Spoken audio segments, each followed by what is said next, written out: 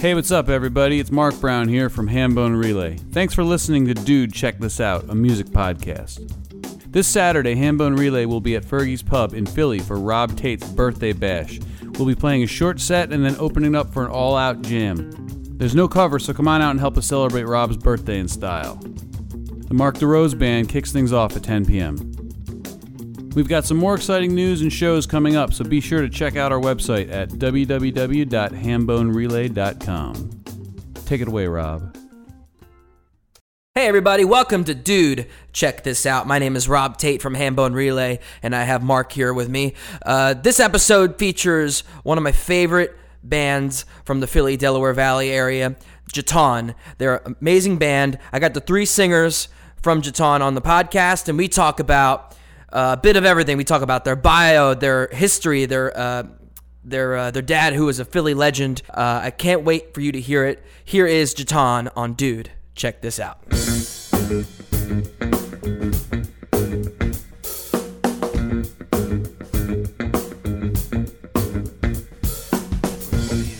All right, we got that is where the money is. All right, we got JUTAUN in the house. We got Jake, Jamie, and Moon. How you fellas feeling? Good, man. Yeah, how you feeling? I'm all right, man. I'm chilling. You know, got some beer. I got a fake beer. I got a Klostaller. I've never had that. Oh, is it non-alcoholic? Yeah, I've been trying this thing with my girlfriend. We're just trying to take it easy. Non-alcoholic beer. I didn't even know they made that. Bro, what? Try this. Try it. Yeah. I did not know. No, I am. Try it. It's not the same. To me, it's like, what's the point? Well, how does this not have? I mean, there is a point if you're alcoholic. It tastes like that. I'm not saying I'm an alcoholic, but I'm I'm just saying saying it tastes like tastes like beer. If for me, if I'm like, I think I'm good. Jake is a germaphobe. Yeah, he's not. He's not. He really is, Joe. Yeah. He's like, I'm just gonna look at it and give it back. I admire the label. Yes. Yeah. Klostaller, our sponsor for today's episode. Just kidding. They got yingers over there. Yes, sir. All right, let's just do this, man. Okay. These are the Evans brothers. Are you guys the only kids in your family?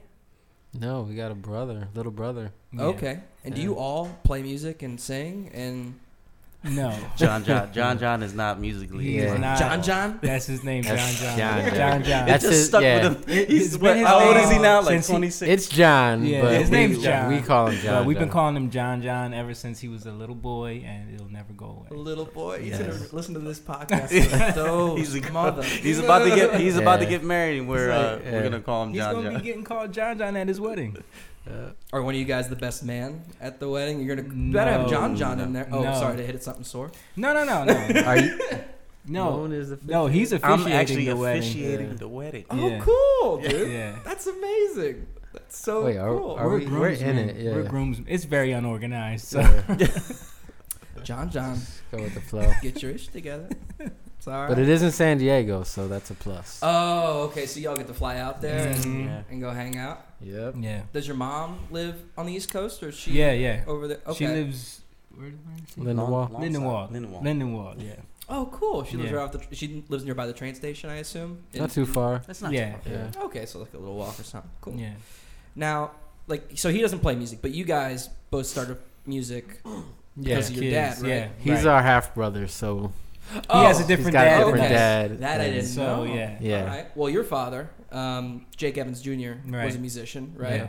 Bass player, if I'm not mistaken, right? Definitely. Did he play like in the Philly area, or did he? Yeah. What was his story? My dad was like a lifelong like touring musician, music director for a bunch of like old 50s acts like who? Chubby Checker, Dee Dee Sharp, the Dobells. What? Pretty cool, man. He did some stuff with John Whitehead. Yeah, he wrote with him. I don't know who that is. Okay.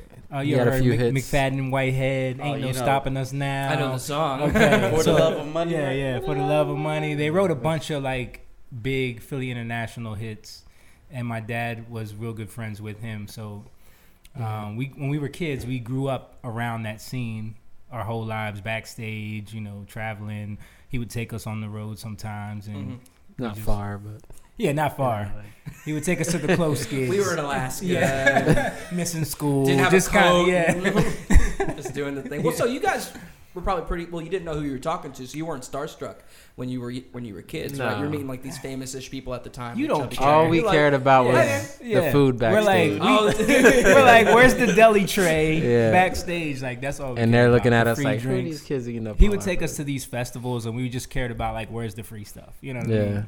As all kids should. Mhm. I think. Yeah. that's what it's about. Okay.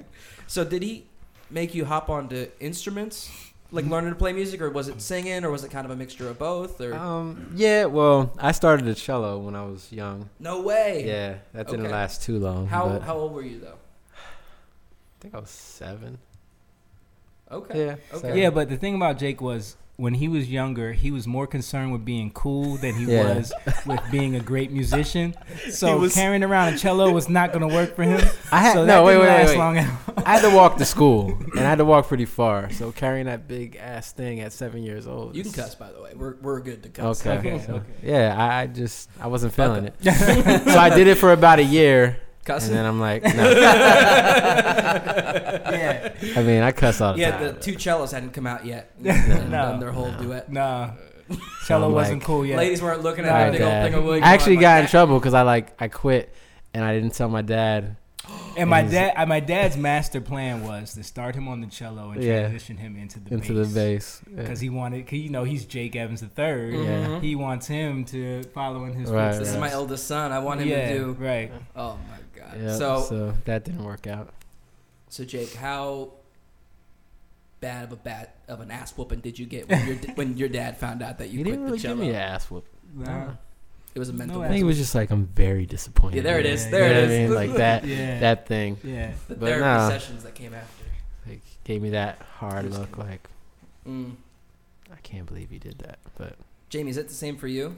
No, for me it was I was obsessed with I wanted to play saxophone. That was my thing. But I mean, first of all, before that, me and Jake, just from growing up with my dad backstage, we were always like pretending to write songs. Even before we started playing instruments, we used to write Harmonize. songs and harmonize together, sing songs on the radio. before we knew it was harmonizing. Right. But you were in pitch and everything, and harmonizing with the radio. Yeah. Okay. And your dad was like, okay. And my dad was like, yeah. Like, Dude, look it's at like these a guys. genetic thing because Jake's two Yeah, kids. all my Yeah. kids. Even my youngest. I yeah, have 3. they're harmonizing already. They do it naturally. Wow. Yeah. They're It's 6, amazing. 5, and even my little one, he just turned 2, and he's like Yeah. sings everything on pitch. So On you pitch. do the same thing your dad did. He tried to force him No, to play the no, bass, and it nope. didn't work out. Yeah. It- So what he did to me was, because I'm like, Dad, I want to play saxophone. And my dad looked at the prices to rent saxophones. And he was like, that ain't happening. What you're going to do is I'm going to get this old trumpet that I had when I was 5 years old, and I'm going to get it fixed, and you're going to play trumpet. And I was like, all right. Disappointed, but but then he started showing me like Miles Davis records. He started showing me like Dizzy Gillespie, like all the old jazz greats, and I fell in love with it. And I started like going, and I didn't care about being cool because I was a nerdy kid. So He had these glasses. No. They were Yeah. like this thick, bro. Yeah. Like Coke bottle? I was You a got Coke bottle I was glasses? a huge nerd growing up. He was that Should have made guy. you play the cello. Yeah, he immediately realized he picked the wrong one. Yeah. So he Yeah. so then he started he gave me his jazz real book and was like, I want you to learn, Autumn Leaves this week, and he would give me like tasks. I'm 8 years old, you know what I mean? Right, but he's giving you the real book, volume he's 6. he's like, yeah, here's the yeah. Charlie Parker Yeah. changes. He's like, good you're luck gonna, with that. you're gonna learn Dolphin Street this week, and it would take me through like, I So- can't even imagine giving Noah. My son's 8. Okay. Same age. Yeah. I can't imagine giving him Dude, something like that. he was on me about it though. Like he would when we would have visitations, because my mom and my dad ended up separating. Right. So when we would have visitations, he would literally like spend hours with me, like going over the stuff that he gave me to have ready for him that week. You know what I mean? Right. So, but it was cool though. I ended up like playing in jazz clubs with him and cool. and doing a lot of cool stuff with the trumpet, and it really helped me with like now producing and knowing how to read music and write music and everything. So That's amazing. yeah. And you didn't continue. You just kept Yeah. singing and just. Yeah, I sang. You went after the girls and sang, put the wood down. Yeah, I played sports. That was like my thing. He became obsessed with soccer. As you can see, yeah. he was talking about Barcelona earlier. Mm-hmm. Okay. Now, do you think... Moon, we're going to get to you. But both of you... It's all good. No, do you think that your dad influenced your vocal style? Oh, I mean, when you see him play with these fantastic bands and singers, do you think... How much do you think that tweaks your brain a little bit? Listen... My dad, what people don't realize is my dad was our like drill sergeant when we first started out. We called him Sergeant Slaughter. Yeah. Ugh. Yeah, he was like Joe Jackson. Joe I was Jackson. about to bring up They the used to Jackson call him vibe. Joe Jackson because Yeah. when we were probably like 15, 16 when we came to him like, we're going to sing and we have a group and it's all of our friends. And my dad was like, really? Okay. Oh, no. Yeah. Okay. Y'all want to sing? All right. So he started making us learn he started working with us with harmonies and ear training and would have us singing modes and have us singing All different scales and then going through 1, 6, 4, 5 chord changes vocally, singing the scales, singing whole tone scales. Like these were our warm-ups to rehearsal every week. Yeah, so it became natural. So you were doing stuff that like college kids would be doing like in their senior year of ear training. Right. Like you're doing modes, you're singing with each other and doing all wow. We would do polyrhythmic stuff vocally, like he would Well, yeah, he's a bass player. He Yeah. make you do that. Right. Yeah. And you're involved at this point. Yeah, he's there. Okay. So at what point, how old were you guys when you met Moon? We were about that 15. age, 15. About freshman year of high school? Yeah. I see this Jamie, like he was never as tall as he was. He didn't grow to his height until senior year of high school. When I met him, he was like 5'1". You had a Danny DeVito complex Yeah, or something? definitely. I was really short. And your brother played all these sports? Yeah. And he's just No, I played too, but I was always like never as good as him, never as fast because I was little. You know what I mean? Goddamn older brothers. He's good now. I did he's good. Yeah, we still play soccer every Sunday. I do, even though your dad was a Joe Jackson. I did dig this one quote I found that you guys said that he said. That was a tongue twister. He said, "If you want to be a great musician, you have to appreciate all styles of music and study them." Mm-hmm. Yeah. Did he do that to all three of you? Make you listen to things you never heard of? Yes. Like what's the thing that sticks out in your mind? Like he made you listen to? I think I love like old style R&B, like because of Mr. S, because of their dad. Like he made us go back and like listen to different groups like Enchantment and all the Which you guys covered. Yeah. Which we This guy did his homework. I got you, bro. He's like, we're doing this podcast thing I'm for sorry. real. We're gonna do this. Did you research me? No. Well, yeah. So you guys covered that later. Yeah. When you're doing your thing. But I think what he did was like he said, I'm not gonna let you pick up bad habits by just pigeonholing yourselves into because we wanted to be Boys to Men, we wanted to be Jodeci. I saw the photos. Yeah, Yeah, I saw the photos. We We were know slash like rappers. Yeah, like we're hip hop was a huge influence, and he was like, we're gonna learn these old doo-wop songs, and you're gonna, because this big thing was probably that Boyz II Men came from the style that I played and toured with. He would always tell us stories about how Boyz II Men used to open up for the Dovelles, and they were little teenagers that had no respect. So he he always had. I bet your dad had the dirt too. Oh, he had all the dirt. We don't have to talk about it. A lot of dirt. No, I love it though. And then did you ever get the chance to open up for Sarge later on, or did he pass before that could happen? We actually started playing together, which was a thing. Like he started. He brought us in with Dee Dee. We were singing background vocals for her for a while. Bridgewater? No, Dee Dee Sharp. I was about to be like, sorry. Okay. And she comes from that same Dovelles, Chubby Checker, that whole Cameo Parkway, Philly music. Right. They're from that whole era in the 50s. And she was married to Gamble, right? Yeah, she was married to Kenny Gamble for a while. She had that you ever hear that song they play every Thanksgiving, Mashed Potato? Mashed Nope. potato. Never heard it? I've never heard this song. Have you Commercial. heard Mashed Potatoes? Mark Brown, have you heard Mashed Potatoes? Yes, I have. Every Thanksgiving, man. So they Mark, play it. Mark's there in this podcast. He chimes in like once or twice with just a one. Yeah, one-liner. Yes. Sometimes. Fuck you. Moon. Okay, we're here. This is the story. Oh God. When I was researching, I found this little tidbit that was glazed over in this interview. I was like, no, we need to talk about this. So, is it true that until you were 6, you grew up in a refugee camp? Yes. Where? And like how? What is the story? Well, story starts with my mom. There was war, like the Vietnam War. The story starts with your mom and your dad because they have to come together. yeah, I was hoping for the other side. The story starts with. We always got to jump in because he'll because just he just gloss glaze over. over it. Yeah. something. The story starts with a communist party taking power in Cambodia in 1980. That's right. They fled. So the history of Before you were Cambodia, born, right? Or right? When yeah, you were before born. I was born, it's a monarch. late it's a 70s monarch stuff. country, right? Right. So people are always they're not happy with whoever's ruling them. So this general guy comes in, he's bright and shiny. Pol like, Pot. Pol Pot, his name was. Sorry, And what is it? Pol Pol Pot. Pot. Pol Pot. Yeah, See, never learned about this in school. Ain't that crazy? yeah. No.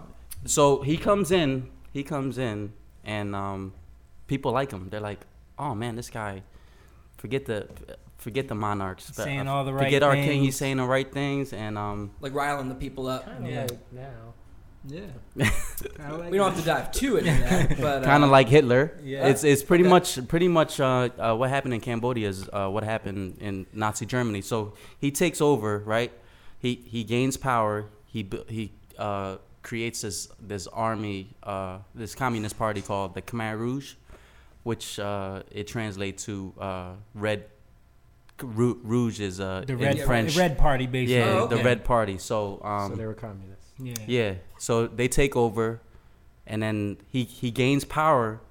He ends up evacuating all the cities, and he like captures all these people. Because he has this ideology that like the true man or the true Cambodian is the ones that work the farms, and anyone Yeah. who's educated or anyone who lives in the city is evil and they need to die. Yeah, Really? So he starts slaughtering anyone who's a teacher, anyone who's a doctor, Anybody anyone who who- lives in the city. So he was going after intellectuals and white collar, which and was Yeah. opposed to- crazy. Okay. Which Right. was crazy because the dude went to like he studied in France. Of course, He studied. did. He, So it's- he went to It's study. like a complex. So he I studied I want to be Western. the smartest guy in the country. Yeah. So he's like, once he evacuates everybody out of the city, he's like, he tricks them. He's like, who's ever a teacher, you're a doctor, we need you, and he would gather all of them, and then he would blindfold all of them, take them to these ditches.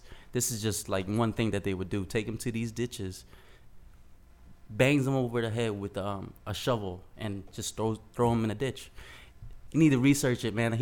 This guy He killed millions of people, man. Really, I Two had millions of 2.3 people. million of his own people. He would bring them into the city, and they turned the entire city into basically a concentration camp where they would bring people in. They would interrogate them. them. He thought everyone was out to get him. Yeah, if know. you were like if you had like Chinese blood, you're dead. Yeah. If you were Vietnamese, you're dead.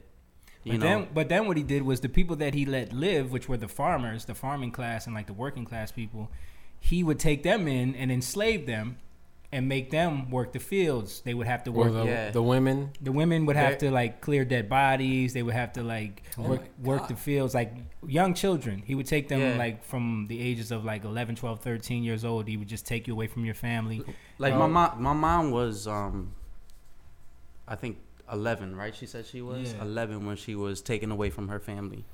And the kids, they used to put them in their own concentration camp, and they would make them work like rice fields and stuff like that, and he would barely feed them. No, he would take all the rice that they could, and he would bring it into the city and just put it in a massive pile. But he would be able to delegate who gets what. Yeah. You know what I mean?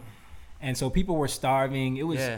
insane. But that's where his mom comes in. Yeah. Like she was taken away from her family. Okay. And she was forced to. She was telling us we interviewed her, like we were gonna put it up on our YouTube channel, because we interviewed her to get the story, and she was telling us that like she had to clear 11, 12 years old, had to go out on the fields and basically pick up dead bodies off the, people with blown off torsos, people dead bodies all the time. That was her job, was to clear bodies from the fields, minefields and everything. Yeah, it's crazy, man. And like growing up, my mom would tell me all these stories, but it's like hearing them, and then I would hear when we interviewed her, I found out stuff that I did not know. Yeah. Like she just didn't tell me. So you're just wide. Like jaw on the floor. You're like, it's crazy. It's crazy. She told me the story about like, cause she escaped. She right. when cause his mom's a badass, by the way. She's a badass, like, dude. The way she got like away. she would be the one, like all of her friends that where she was living with, like, yo, you're crazy, cause they would be hungry, so she would be the one, like when they go to sleep, right? The soldier would be sleeping on the hammock. She would be the one to sneak underneath of him and grab his food, his rice or corn or whatever, like that. Wow. Your mom was like not thrifty. She was stealthy like that. Yeah. She was small. She could sneak in and grab. Wow. Just straight up badass. She told us stories like where she would have to go because they were so hungry.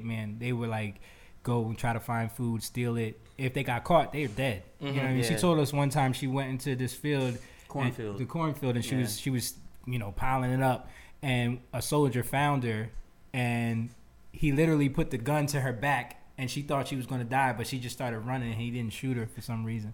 She said that thank God, I think it was somebody that she knew from like her old town or something like that, where it was like I could not be here right now, like. You think the guy recognized her? Yeah. From the I think town. That's what she was saying. I think that's what she said, that the guy knew her, but but if it was anybody else, she would have been Damn me, dead. all she had to do is look right down the barrel. She's running. Yeah. That elephant story is crazy. Yeah. Once she escaped, right? She escaped with her best friend, one of her best friends. Once South Vietnam came in to invade Cambodia because they knew what was going on or whatever. So they escaped. And they were so hungry. They were traveling. It was like 300 miles to the border of Thailand. They had to walk from where they were to go to Thailand to get refuge. To get refuge. Yeah. So she had to go by foot, and she was telling us like they were eating bugs, leaves, whatever they anything could that they can find. And that's a lot of the reason why now, like when you go to Cambodia, they still eat the same. Like they ate a lot of that stuff because food was so scarce that they just started making stuff up. So that became the thing now. So when you go there now, they eat crazy stuff. It's just because of this war. Yeah. Right. I mean, part of it. It's part of it just being hungry. It sort of becomes culture, just like like the black culture still eat the chitlins and stuff like that. It just becomes part of culture. The same thing for Cambodia. But once my mom escaped, they were traveling on this road and they saw a dead elephant, right? So they were hungry. They're hungry. She said that people had like ate all the meat off of it, so there was only like some skin left. Oh my God. They started eating it, and she saw her best friend like die from like choking on this elephant. Yeah, she said they were sitting like this close, and both of them were eating, and her friend just like went into like convulsions and literally just died on the spot right there. Yeah. From eating the elephant, or from something she reacted to. Maybe the meat was bad, the piece that she got was bad, maybe. Yeah. But she died right there. Oh my God, dude! Like she told us that when they were walking, they would see babies that are alive crawling on the mother that died on the road. Like the mother was just breastfeeding them, and the babies like going for the teeth. Oh my. Dude, like crazy stuff that she saw. Yeah, you need to release that video. Right. And let people hear the whole story. There's a movie about it. There's a movie on Netflix. I was about to bring that up. I saw it. Oh, you watched it? It's really good. Yeah. I don't remember the name of it offhand. It's called. I actually read the book like years and probably 10 years ago. It's called First They Killed My Father, and Angelina Jolie produced it. I watched it with my mom. She was like in tears the whole time. But once we were done watching it, she was like, that is bad, but it's almost nowhere near as bad as what really happened. What really happened was 10 times worse than that. But like when she watched the movie, she tapped into that part of her life and she saw it all again. Yeah. Yep. Oh my God. Yeah. I can't Crazy. imagine being in the room like talking to her about it like after the film. Yeah. And mind you, the film kind of goes to a positive end. Like when all the kids, like they found each other meet up at the end. That's it. Yeah. Breaks your heart because the parents don't two of the characters, the kids don't survive in the film. Yeah, I think the baby didn't survive. Right. In a. It's been a second since I remember. But you all need to release that video because I would watch your mom's stories because crazy. If she got more stories like the elephant and then story. His dad was a soldier that was forced to fight. Yeah, he was. There if you don't fight for the Khmer Rouge and they're coming after you, you're dead. So it's like the women were forced. The women were first forced to work, and the men were forced to be in the army, basically. So it's like you can't really, even though these people did all these bad things, it's like, they were trying to survive at the same time. It's like, So they both ended up escaping, and they met in the refugee camp, and that's where him and his brother were born. Wow. Yeah. Wait, I'm sorry, I blanked out for a second. Did your dad and your mom meet? How did they meet? They met at the refugee camp. Like, okay. Once Vietnam came in, my dad was out. Boom. Too. Like, everything started breaking down. So a lot of people escaped and fled to Thailand, and there was refugee camps set up, which was also another nightmare because they had no food. People were starving. People were the soldiers that they did have. They would come in and steal it. The soldiers that were like defected from the army now would come into the refugee camp and shoot people up and take the food that they had.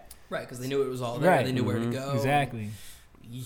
There's certain things that I remember from I remember everything like a dream. Like I remember hearing gunshots and we would have to go hide in the pig pens, and it's just crazy. Wow.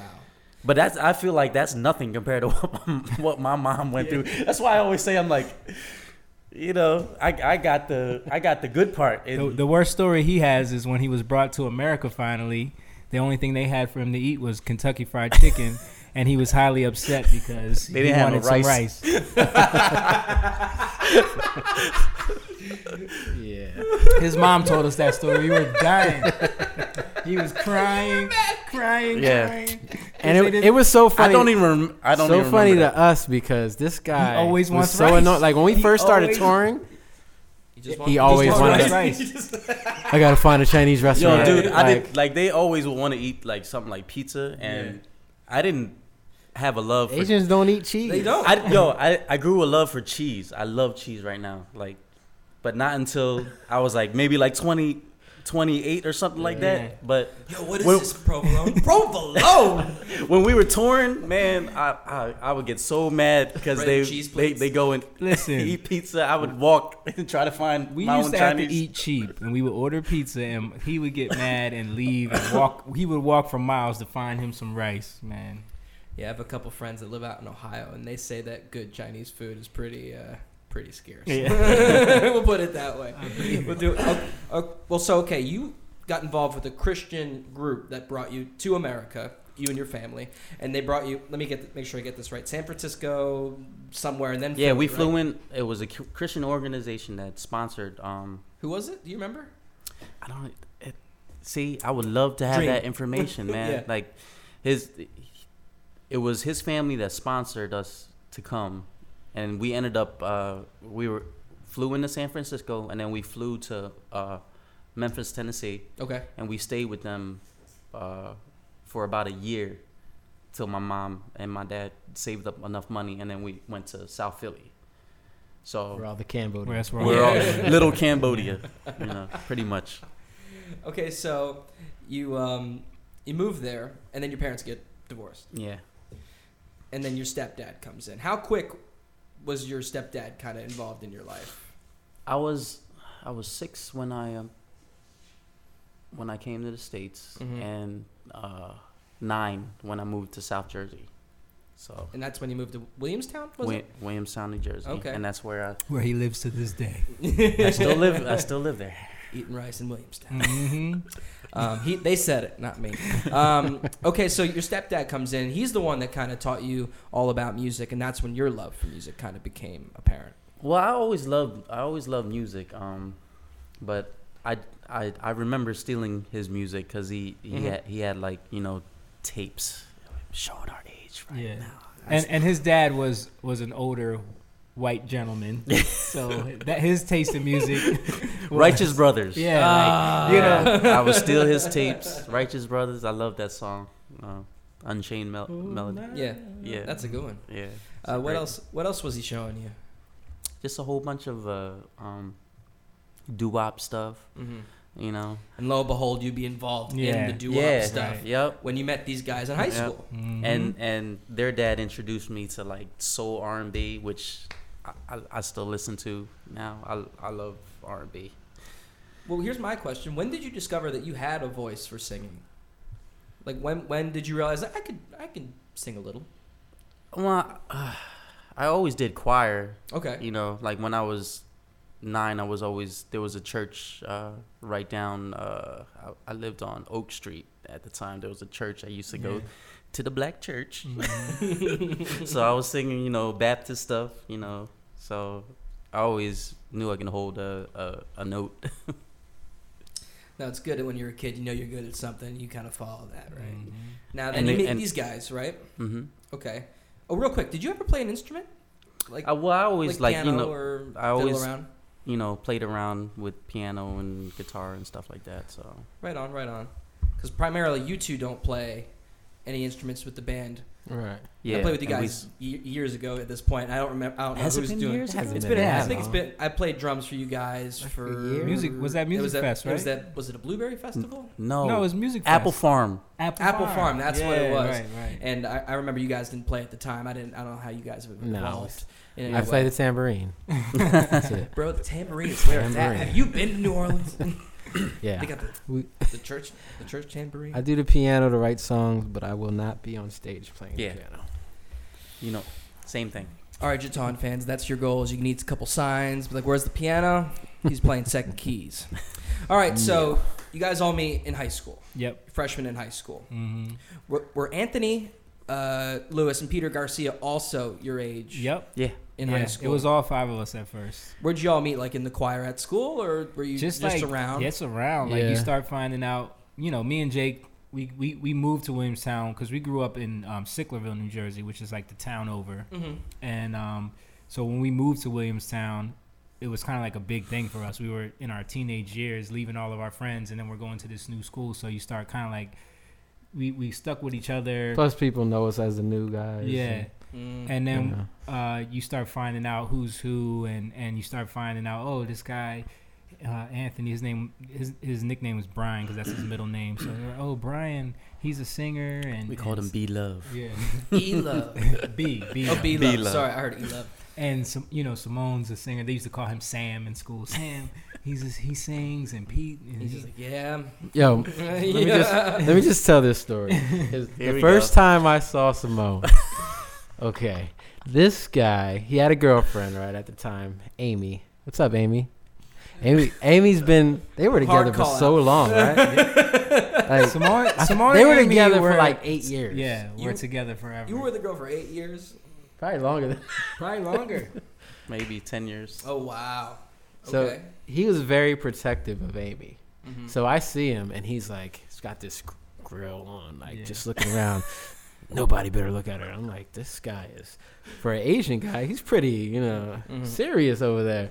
But it turned out to be the total opposite. Once I got to know him, like, I'm not like that at all. This is the sweetest guy in the world. But he's got that hard exterior. But he does have a temper. Yeah, he does have a temper. Don't get me mad. And that's what it was. Bro, he was super testosteroned up in high school because he was on the football team and everything. Now, okay, so did you play when you went to Williamstown High School? Or Sports? to the new Yeah, we both were on the soccer team. Yeah. Oh, right on. Yeah. Okay. They play soccer. Played soccer, ran track. Yeah. Football and tennis. What a combo. Yeah. We played tennis together. Yeah. Yep. That's right. Tennis is fun as heck, man. Did the other two play sports as well, or was it kind of like not for the school, but they did kind of like dabble in basketball? Yeah, Brian played basketball. Yeah, Pete did too, but they didn't play for the school. Okay. Because I met Pete actually playing basketball for the township. Township, yeah. All right, so the five of you know y'all can sing. Mm-hmm. Who decided that you guys would be singing together? Like, what was the consensus? You were hanging? It was that typical, like, there's a talent show coming up at school. It's always the talent show. It's the talent show, man. And well, we did a talent show. We did a talent separately. Show where it was me and Jake were together. And you did something with Brian and them? I don't remember. It was so long ago. I just know that like we initially he would know more than me because my memory is terrible. We did a talent show separately at first. All you have is Amy. You guys keep on mentioning Amy. My wife's gonna be mad. We'll get to your wife. Sorry, Juanita. Sorry, Juanita. So we ended up doing a talent show separately, and then I think it was just like through mutual like respect and passing each other in the hallway. I remember Brian used to always say, "Oh, we need to do something together," and I'm like, "All right, well, what do you want to do?"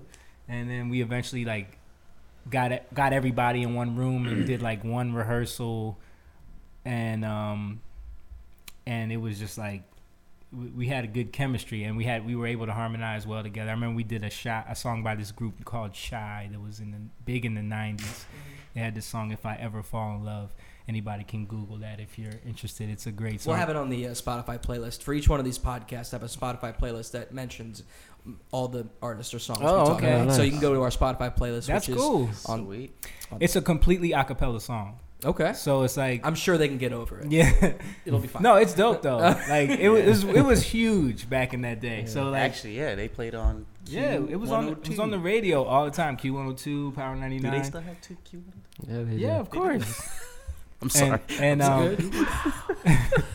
So we sang that song, and then we entered a talent show at a college. I think it was Philadelphia Community College. Mm-hmm. Yeah. And it was a competition. And I remember we came in second place in that competition.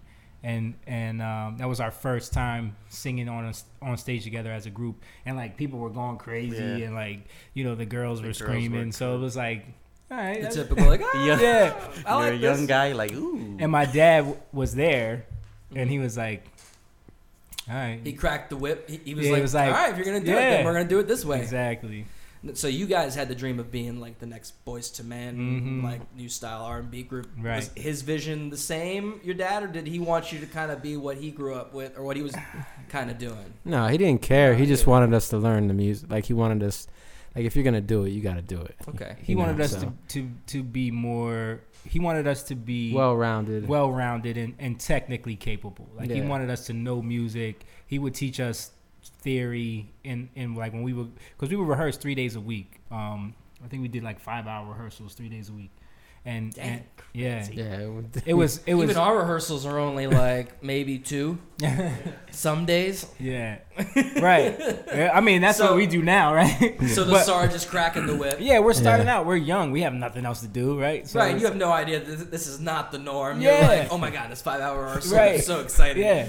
And the rehearsal starts with an hour of like modal scales, you know what I mean? And then you go into learning the cycle of fifths and singing around the cycle of fifths, you know what I mean? Psychological rehearsals. The next, the next week you do the fourths, the cycle of fourths to go the other way. And it's like, because he wanted us to learn the theory, he wanted us to know what we were doing. And then we ended up going to college for music theory and learning, even more. Did y'all go to the same college? We just went to Camden County. Okay. Right just to learn music theory more, keep our chops up, Right on. So you guys got together, what, 99? 99 was the date of that first show. Okay. Yeah. And then, so you guys are doing these 5-hour rehearsals, and you put out your first record, or it was a record, right? It was How Bad Do You Want It? No. Or we put out an EP before that called It's Been a Long Time. Oh, okay. Because it had been a long time that we had been rehearsing.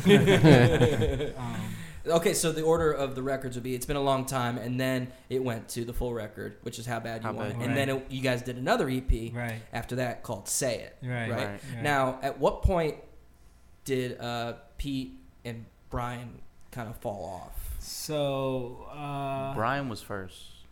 Brian kind of faded out after Say It. After Say It, we were on a tour when Say It came out, where we were touring around the country, and he was kind of like fading out at that time, but we were still kind of dragging him along. And then while we were working on the next record, which ended up being Love Changes Things, that's when he left the group at that point. So we finished that record without him. That was our first record without Brian. And then yeah, that was the album. Yeah.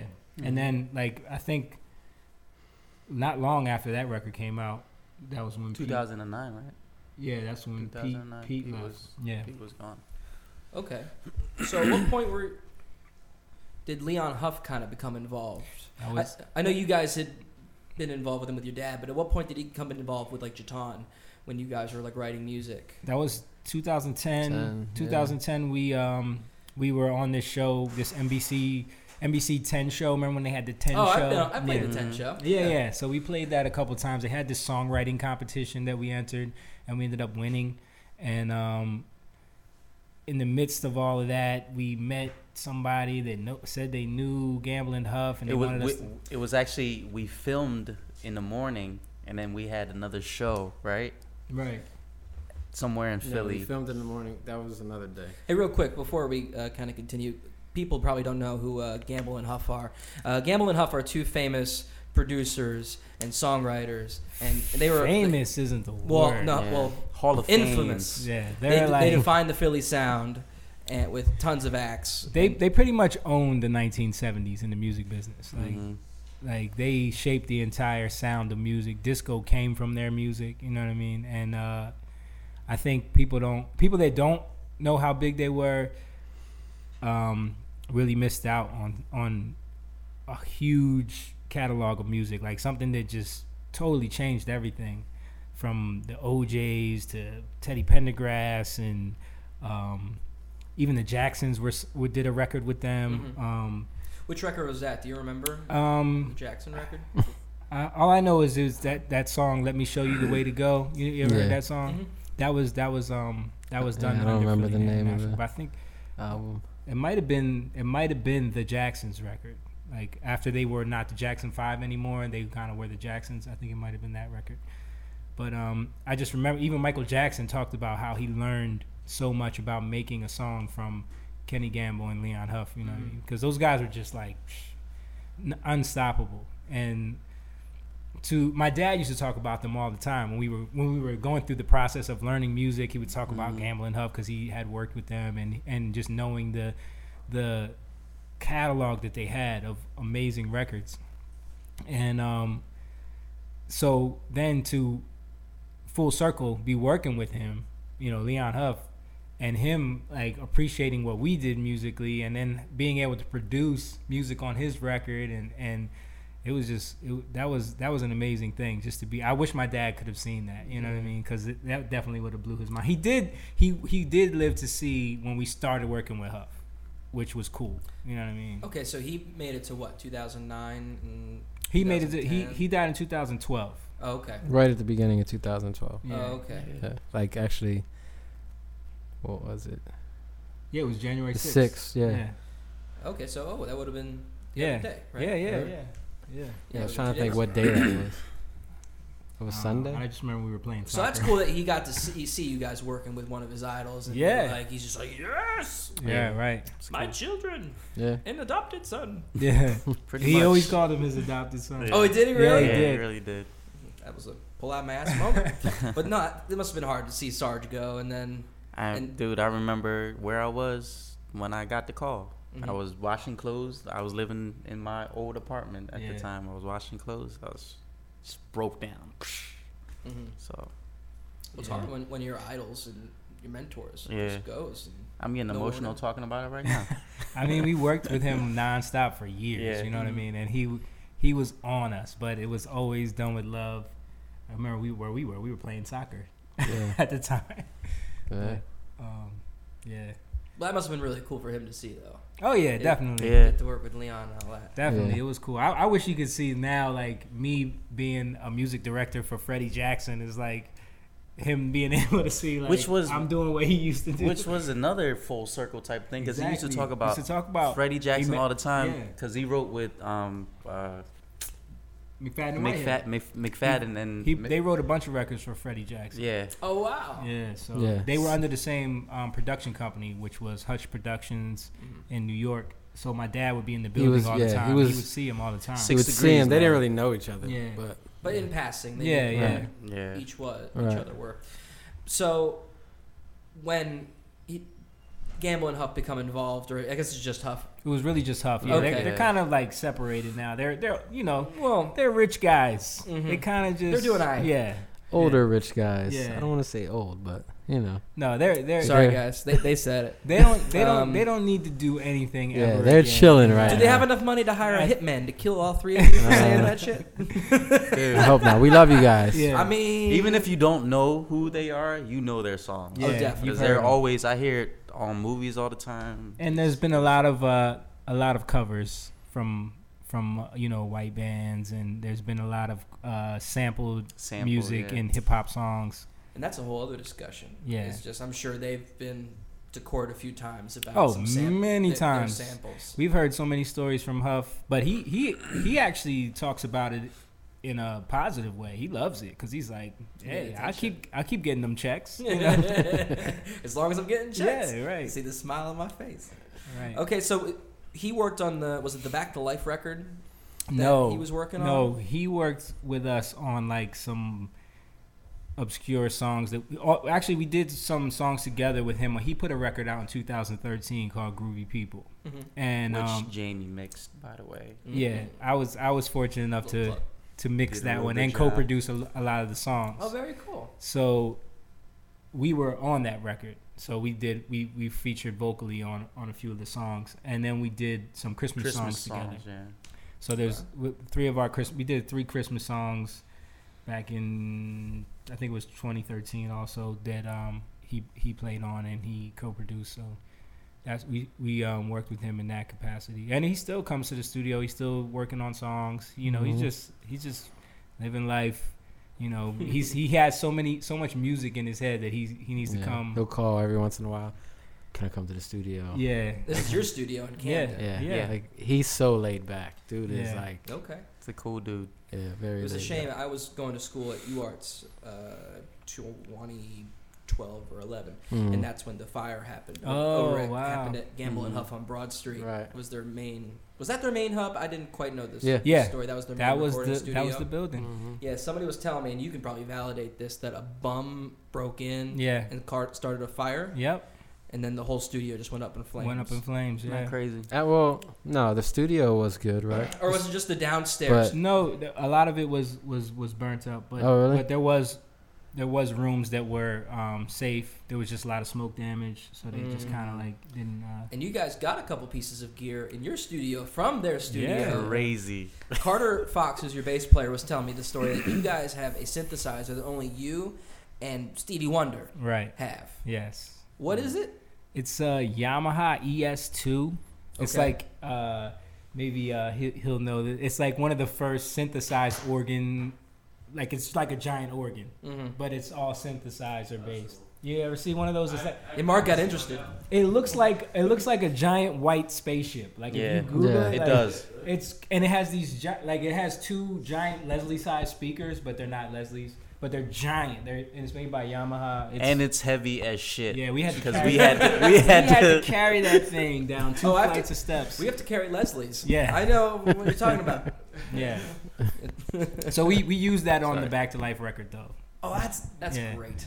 Yeah, and then you just recorded in a house for that record, right? You did it at the studio in Camden. We recorded some stuff in other studios. We recorded some of that in Drexel's studio. That's right. And then we recorded Back to Life. The song Back to Life. We recorded most of that stuff in at Forge. Forge recording with Ron. Mm-hmm. Yeah. So, but everything else was done in our studio. Okay, but the Drexel studio, you guys had an in at Drexel. Was it just Carter who was going there at the? Carter and Butch, who was our drummer, Butch Seriani. Great drummer. Yeah. He was our drummer at the time, and now he's super Odd Kid producer. Out. He's goes by no Odd Kid longer Out. Butch. What's he doing these days? He's killing it, making like instrumental music. Like he texted me for my birthday. He said he's working on a new album now. So very cool. But he's working with Skrillex. Yeah. I think he's signed under Skrillex right now, and he was out in L.A. for a while. I think he's home now. He's home now because he just texted me yesterday. Okay. Yeah. So he was the drummer in your band at the time, along with Carter Fox, who I've mentioned. He plays bass for you guys. Right. And then Steve. Yeah. Steve Hansberger. But yeah, so Carter. That guy's a character. Carter. Oh yeah, he is. Carter is a Drexel alum. We love you, Steve. Steve knows he's a character. Trust me. And Steve Carter was an alum of Drexel at the time, and Butch was going there at the time. Okay. Both for the same program, which was like the music business degree or whatever. And but the end came totally separate from that because there's a professor there. His name's Surreal. He teach. I don't know if he still teaches there, but at the time he was teaching the analog recording class, which is like full tape recording, so they needed a band to bring in as like the case study to record for the class, to teach them how to record the tape and use the SSL board, all that stuff. So they hit us up to come in there and do that. So we built this rapport with him and some of the students that were like really. There was only like a couple students that were really into the program. The rest of them couldn't give a shit, and they were like, they're not even paying attention. They're like eating pizza, but it was like so funny. It's always pizza with you, man. You gotta, chill out. We didn't order the pizza. Can we have General South one time? Please. Sorry, that was the first thing. That was totally offensive. General South. He's Cambodian. They don't eat that shit. It was the first thing that came to mind. I'm sorry. They eat something called babal. What's babal? It's you ever had, you know what kanji is? No. It's a porridge. It's a rice porridge. It's a rice porridge. Rice. Okay. It's rice porridge. Okay. But it's really good. But anyway, so Surreal brought us in there, and we did the recording, and then we had this rapport with two of the main students that were the best engineers of the class, and then they had a project coming up where they needed to record a band also. So we were like, we could work together on this. Mm-hmm. So we'll come in and we'll get some tracks from you guys, and then you give them to us, and you guys can have our songs to use for your class or whatever. So we ended up cutting. We pretty much just cut drums and bass and piano on a bunch of stuff, and then we just took that stuff and went back to your studio and did your thing at the house. Right. There's some great footage on your YouTube channel of behind the scenes of the record with you guys recording. I think it's By the River. Oh yeah. The stomping and clapping and the vocals. Oh, you saw that? Yeah. So if you want to go check that out, go to their YouTube channel, which is just JUTAUN Music. Okay. JUTAUN. Go hit that up. All right. So you guys just recently put out a new record or a new single, right, called Young Lion, right? Who sings it? Jake. Me. I think it's great that each one of you. He wrote it too. Oh, that's awesome! Did you play the piano? Like you learned to do it on the piano, like we were talking about before? I didn't. That was actually something that just came up while I was driving my kids to school. So isn't it always? And then good stuff always is like weird. The recorder out to like. I don't know how. I just Young Lion, and I just got the rest eventually. Like I don't know. Sometimes it happens like that. No, absolutely. Sometimes I'm playing and it'll come, and you never know. Yeah, Mark and I have talked about a couple. Even though we're an instrumental band, sometimes you get just a stupid old melody stuck in your head, and you mumble it into your phone, you forget about it, you find it like a week later, like and you have to go write it real quick. Right. That's right. We have a pretty dope remix too. Oh yeah, that's gonna be coming out soon. It is.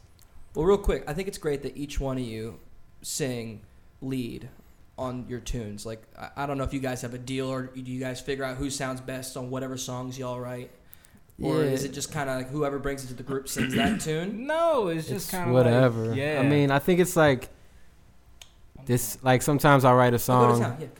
Like we just did a song we wrote, Higher Love, and Simone was talking about that before you got here. Oh yeah. I just assumed, like, he was like, I just heard your new record. I just assumed that he was talking about Higher Love. I don't know why, because I just thought. Why would he hear that? Hey Moon, eat the mic, man. You gotta eat that mic. It's all good. So I wrote that, but I'm like, that sounds like you would sing that, not me. you know, because you got that falsetto. He's got like this high falsetto thing he does, and I can't do it, so. Oh, he can do it. No, not like you. Well, the song has like I was you guys good? I know that I was talking about brother. Brotherly love is a whole the song. thing here. The song has like an R&B feel to it. The Higher Love, which is, you know, Jamie is, you know, he sings that style really good. And Jake, you know, he has a certain style. I don't sing that. You trying to say I don't sing that style more? Like, you know what I mean? No, but Jake definitely has like a distinct like kind of sound to his voice that works well with like a Young Lion type record or like Back to Life, those type of songs. Well, here's my question. So you guys kind of know each other's wheelhouse. So is that the way that vocals are kind of decided? Whoever's leading that song is whoever sounds best on it, no matter who wrote it. Yeah, usually, 100%. As long as it's natural that way. Yeah. Yeah. I mean, yeah, all our songs we write from the heart, and there's some songs where it's like we'll switch off in the song, like sing one half, the other, you know, and we'll switch back. Yeah. So it's never a formula to it. It's like we just feel it out at the time and let it be what it's going to be. Like Gold, we switch off on the verses. So. Okay. But the harmony's always there. Yeah, the harmony is the thing. The harmony stays the same. Usually, well, sometimes we switch, but Moan's always on the top. Simone is always on the top. He's always on the top. He's got the best voice for that high harmony. You know how like a Crosby, Stills and Nash or something, like they always had the higher harmony. Yeah, they had that stack that was like everybody sang their note because they sound the best on that note, and that's kind of like how we. Yeah, you have a system, right, so to speak, for your harmonies. We always know, like when we're doing harmonies, we know where we're gonna be at. Right, you guys have been singing together now for 20 years. Damn! I say damn. So yeah, you better all know how your system works. Yo, that's crazy. It will be 20 years in April. Years? Damn. We are in 2019, gentlemen. Dude, no, I mean, yeah. Yeah. 20 years. Since 99. Yeah. Crazy. So that's the new record. That's crazy. Do you guys have any new singles dropping soon? We do. We have like he was saying, the remix to Young Lion, which is we totally switched up the feel. It's like, I mean, it's still got a reggae feel, but it's more of like a hip hop vibe. There's a rapper on it. Who'd you get on it? We got a guy that we know, a young guy who's a really good Christian rapper. His name is Abel. And I know the name. I don't know why. Really? Yeah. I don't know, but he's a really good kid. He's from Philly. He's up and coming, and he's got a whole team that I've been working with them. He's been sending me records. Can you mix this for me? And, cool. Yeah. That's good that you guys can collaborate. Yeah. So the other question I had was, some of your music is very, it's kind of goes on the religious vein, but it's not Christian music. It's right. But it's definitely influenced. Is that kind of intentional, or is it just kind of natural with the way that your songwriting process? I think a little bit of both, right? It's both. Yeah, I think it's you natural. I wouldn't call it religious. I just say like more like something that speaks to us. Okay. You know what I mean? Mm-hmm. I think every one of the songs that we've been putting out since By the River has been, and a little bit before that, Find My Way and Love Changes Things, have been songs that like the words were something that was for us, but then in turn it worked for other people. You know what I mean? Mm-hmm. Do you guys find as you get old, Leon Huffway, that you're becoming more and more influenced by that sort of style?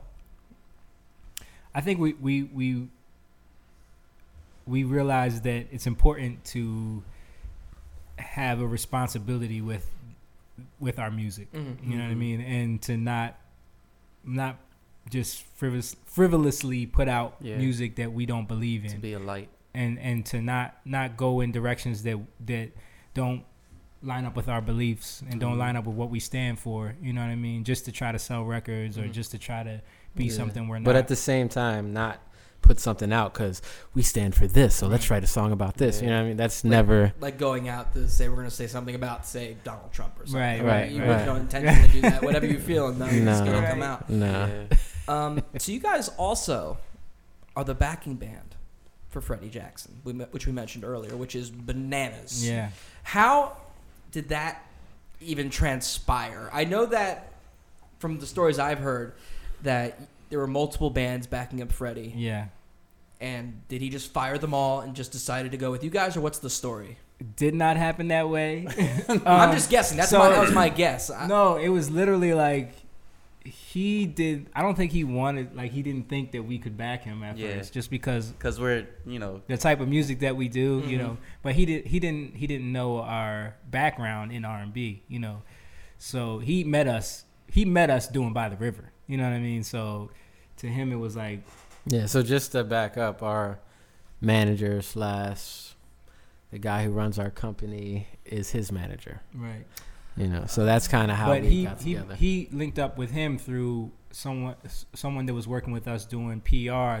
That knows Leon Huff. So Leon Huff and her have a huge history going back. She used to work for Epic Records back in the day, and she kind of fell in love with our organization and our sound and everything, and she started working with us. And she knew Freddie through the New York circle. She lived in New York at the time, and she introduced Dave, who's our manager and our business partner. She introduced him to Freddie, and him and Freddie kind of hit it off. Freddie had a manager at the time, and then, but I think his career needed a jolt or whatever. So Dave was like, "Look, he was getting taken advantage of." Yeah.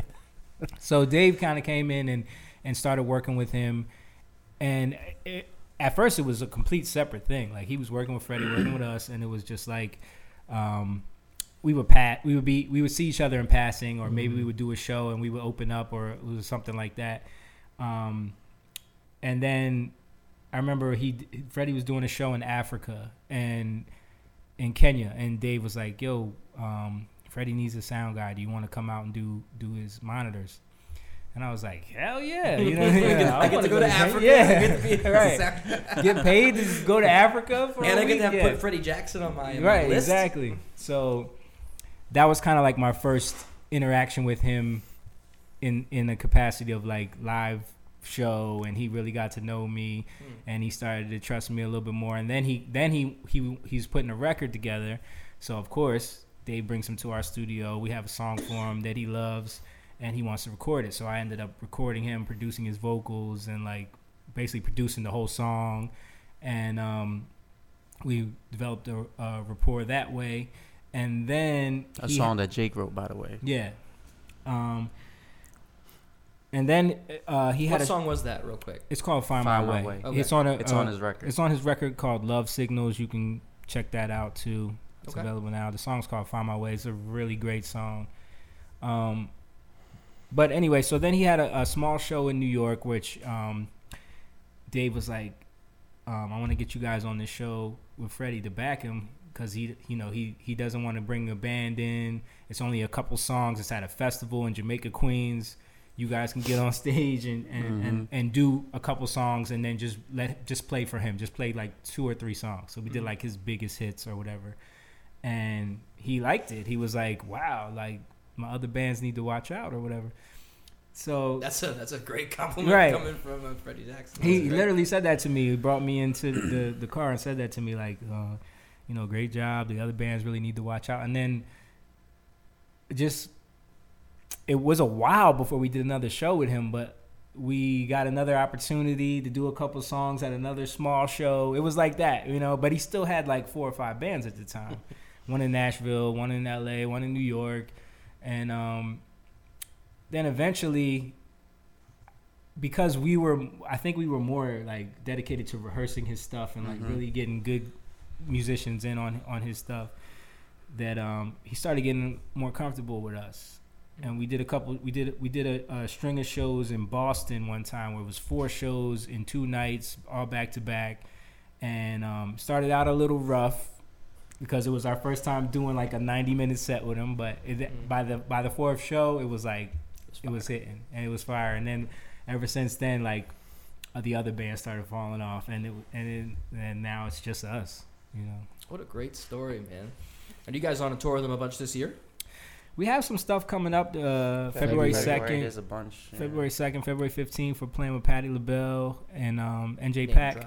Yeah. That name. That's what Jamie does. I've been holding that one on Patti LaBelle. He's a name dropper. I hear stories about her. Is it her fried chicken? No, she got the pie, right? The pie. The pie. Yeah. That's what it is. Yeah. A friend of mine, Matt Cappy, played trumpet for her for a couple of gigs. He was telling me about it. And then, so when does your full album come out? I don't think we're doing a full album. We got enough, right? Yeah, we got enough. I think we're just putting out singles. That seems to be the new thing for everybody. I think that's what we're gonna do. Yeah. We're not really feeling the album right now. Yeah. Okay. Like we're in the mode of just putting out songs. Like we have a bunch of songs ready to go. We got a lot of songs. We got some really different stuff, songs, man. Like we're doing totally different than the Back to Life EP. Mm-hmm. But still, it's still us. Yeah. Still the That's harmony. exciting. The harmony's still there. We get bored. Yeah. Like we don't like doing the same thing. You know what I mean? Yeah, you'd rather do something like keep moving, move forward, not play the same experiment. all year. Yeah. Let's play polka, guys. Yeah. Let's do it. I don't know. Watch out for JUTAUN, the polka band. No, I think it's like I think like one of the things that shaped this new music was, getting a lot of this gear from the Philly International building. Like one of the things we got was this 1982 analog synth. It's like the Roland SH-101. So like one of the songs that Jake was writing is a song called Beautiful Eyes, and I was trying to mess around with production on it, and I just started messing around with bass lines on this thing. And that kind of took it into this whole direction with like 808s and analog synths, and so this new stuff is kind of more in that direction now, just because messing around with stuff, So definitely has an 80s vibe on most of the stuff. Okay. Oh, cool. Yeah. So is it mostly just three of you in the studio, like coming up with ideas, or do you have the band come through, or is it mostly just you guys? So for the most part, and then like. Carter comes through.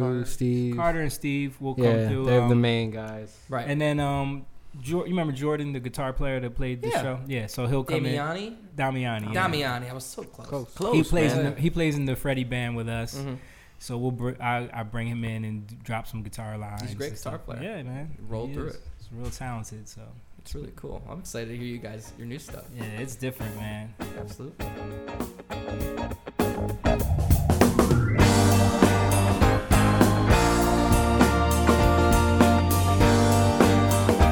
All right, now we're going to talk about the music news. This is the news that I have found this week. Some of it, we haven't had an episode in a second, so we get to talk about some things that I just discovered from November that we can talk about. But this is fairly new. Okay. Have you guys heard about this thing called Surviving R. Kelly? Of course. Oh, man. Series on Lifetime. Bro, I watched some of it. What? I haven't seen any of it yet. I wanted to see if you guys had. Give me what have you seen so far? Give it to me. We come from the R&B world, right? That's why I'm asking. R. Kelly was like a god in the 90s. One of the guy Brian, who was in our group, he worshipped. He still does to this day. Like, he was a huge R. Kelly fan. Mm-hmm. But I remember in like 1997, 1998. Because he married Aaliyah, and she was underage at the time. And I remember like stories coming out back then about him going to high schools and trying to pick up girls at high schools. Like the rumors were out there already. Yeah. So that's why it was like shocking to me that everyone's so surprised about this. She was like 14, when they got married. I don't know. She might have been like 16 when they got, but I think she was 14 when she got she got with I him. didn't know that story. Yeah. I didn't know she was that young. Yeah. And it's like a trend, Like So that was like his thing. He would go to high schools and kind of scout girls. I think I didn't watch it, but everyone's been telling me about it. So it's like they were saying that like my wife was watching it. So of course I was. she loves that stuff. That's his excuse to watch it. My wife was watching it, and I was in the room. So. I was forced to watch it. I was forced to watch the No, you know what it is? Like I'm doing stuff, and she's watching it, and I get drawn in. I'm like, yo, this is crazy. Yeah, but But we knew it was crazy already, right? Like, the sex tape came out. That was like 2002. Yeah, but dude, like it's crazy how like people just don't want to believe it. Like his fans, they would like he had the case. Right? That's a different story. I think you're talking about like the issue with people idolizing celebrity. Mm-hmm. You know what I mean? But we knew, like, it's clearly him in the video, right? So like, I'm sorry. I'm just reminded by the Dave Chappelle skit. I need two forms of ID. Have you ever seen that? Yeah.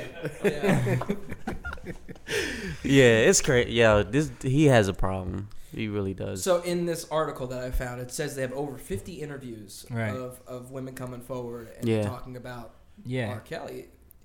Do they? Well, you've seen it, so have they? I saw part of it. I didn't watch all of it. She's seen like the latest. Have they gone in depth in like each one of these girls' like stories? They interview. They interview like they interview certain they interview different girls. Yo, this dude had women living with him. He still does. He still does. He still does. There's multiple. They said that there's girls that have not spoken to their parents since 2016 that still live with him to this day. Yeah, there's a mom that she was talking. You know, she wanted to get her daughter back or something like that. Yeah. But I didn't know it was still happening. It's the R. Kelly cult. Yeah, it pretty much is a cult. Yo, he has all these women living in different sections of his house. So apparently they would text each other because they're not allowed to do anything unless they ask him. Like they would text each other trying to, meet me at the left wing of, the mansion. They live in a mansion. And they keep track of where he is. They text each other like he's in the living room. We can go to the right. No, they would try to meet up. They would try to meet up to, like I'm gonna go be here at this bathroom, at this time. Meet up for what? Just to talk? Just to talk to try to like. Dude, they're prisoners, man. They gotta ask him permission to eat. To go to the bathroom. Yeah. Are you serious? Yeah. They need to be like my mom and escape. I was about to say, this is all connected. Come on, man. Got to go to the R. Kelly compound and be like, you son of... And just break them all out. Your mom will be a savior. I just think about it as a father. I have 2 daughters. So it's like thinking about that, like, you would have to have an army to stop me from getting my kids from your house. Yeah, man. I'm sure you guys would be outside the gates, like screaming, doing it, whatever you could, climbing the fence. Yeah. It wouldn't matter. You're all fathers, right? Yeah. I'm driving my car straight through the front door. That's what I'm doing. And then I'm getting out. Dealing with the cops later. Like, come on. Stay out of Jersey, R. Kelly. That's a threat. No, that's crazy. Did they talk about... actually, let me ask you guys this, because you'll know the story. I'm a little ignorant when it comes to the R&B scene, or at least the stories. The closet thing. Trapped in the closet. Is that real? In the closet. Yeah. Well, no, that was like whole... You mean, was it a real thing? Was that like a real thing? No. Oh, okay. No. Well, you don't know if it's... What are we talking about? You're talking about the art? songs that he did Trapped in the Closet? Or what are you talking about? Have you ever seen it? Like The what? He had like a He had like this whole mini series. Yeah. It was like an opera, like a... I called it an opera. Yeah, a hip-hop It was opera. so stupid. It was so retarded. stupid. Yeah. I don't know what he was trying to do at that time, but... I mean, when you think about... I'm not an R. Kelly fan, so the music the music that he was doing, So like he's got these songs. Like when you listen to them now, knowing the context of what he's up to, is like "Seems Like You're Ready." Like it just sounds so much more. Wow, sounds kind of rapey there, guys. Seems sounds like a you're little ready. rapey now. There's another level to this. Yeah, like you getting your period yet? Yeah. Whoa. I mean, that's what it is. Seems man. like you're ready. That puts Yeah, he's talking about a young girl, exactly. Like you know. Yeah. It's all right. It's sick. We're gonna move on. Yeah. It's not funny at all. Speaking of periods, let's talk about Susan Boyle. So Susan Boyle's back. She's back in the news. Did you know that you guys watch America's Got Talent at all?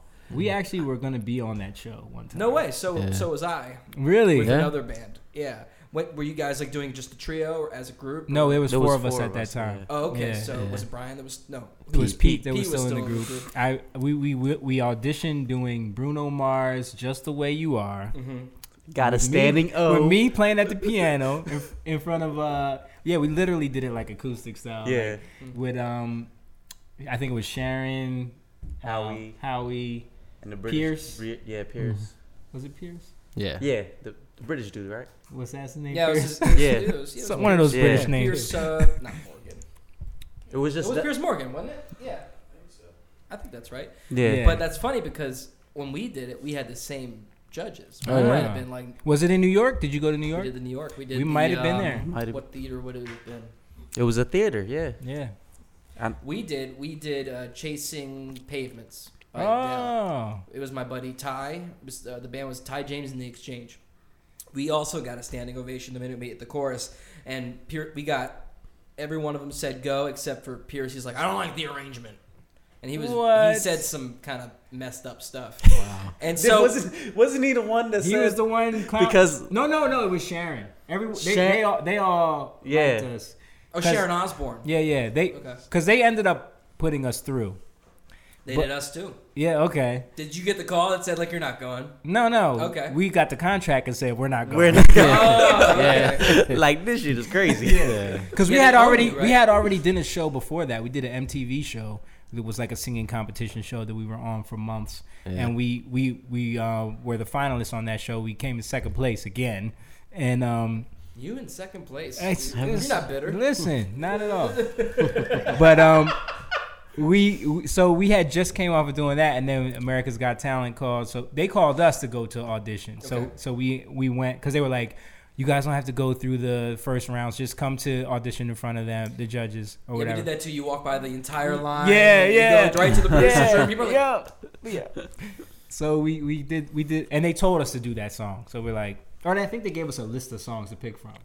Yeah, that was the least of the. They tried to make us do Black and Yellow, if I remember correctly. Black and yellow. Black and yellow. Mm-hmm. That song? What? They tried to make us do like a chiller vocalist, like a singing version of it, and we were like, "Have you heard what we do?" Yeah. Well, what you guys sing again? It was the Just the Way You Just Are the by Way Bruno You Are. Mars. Yeah. Yeah.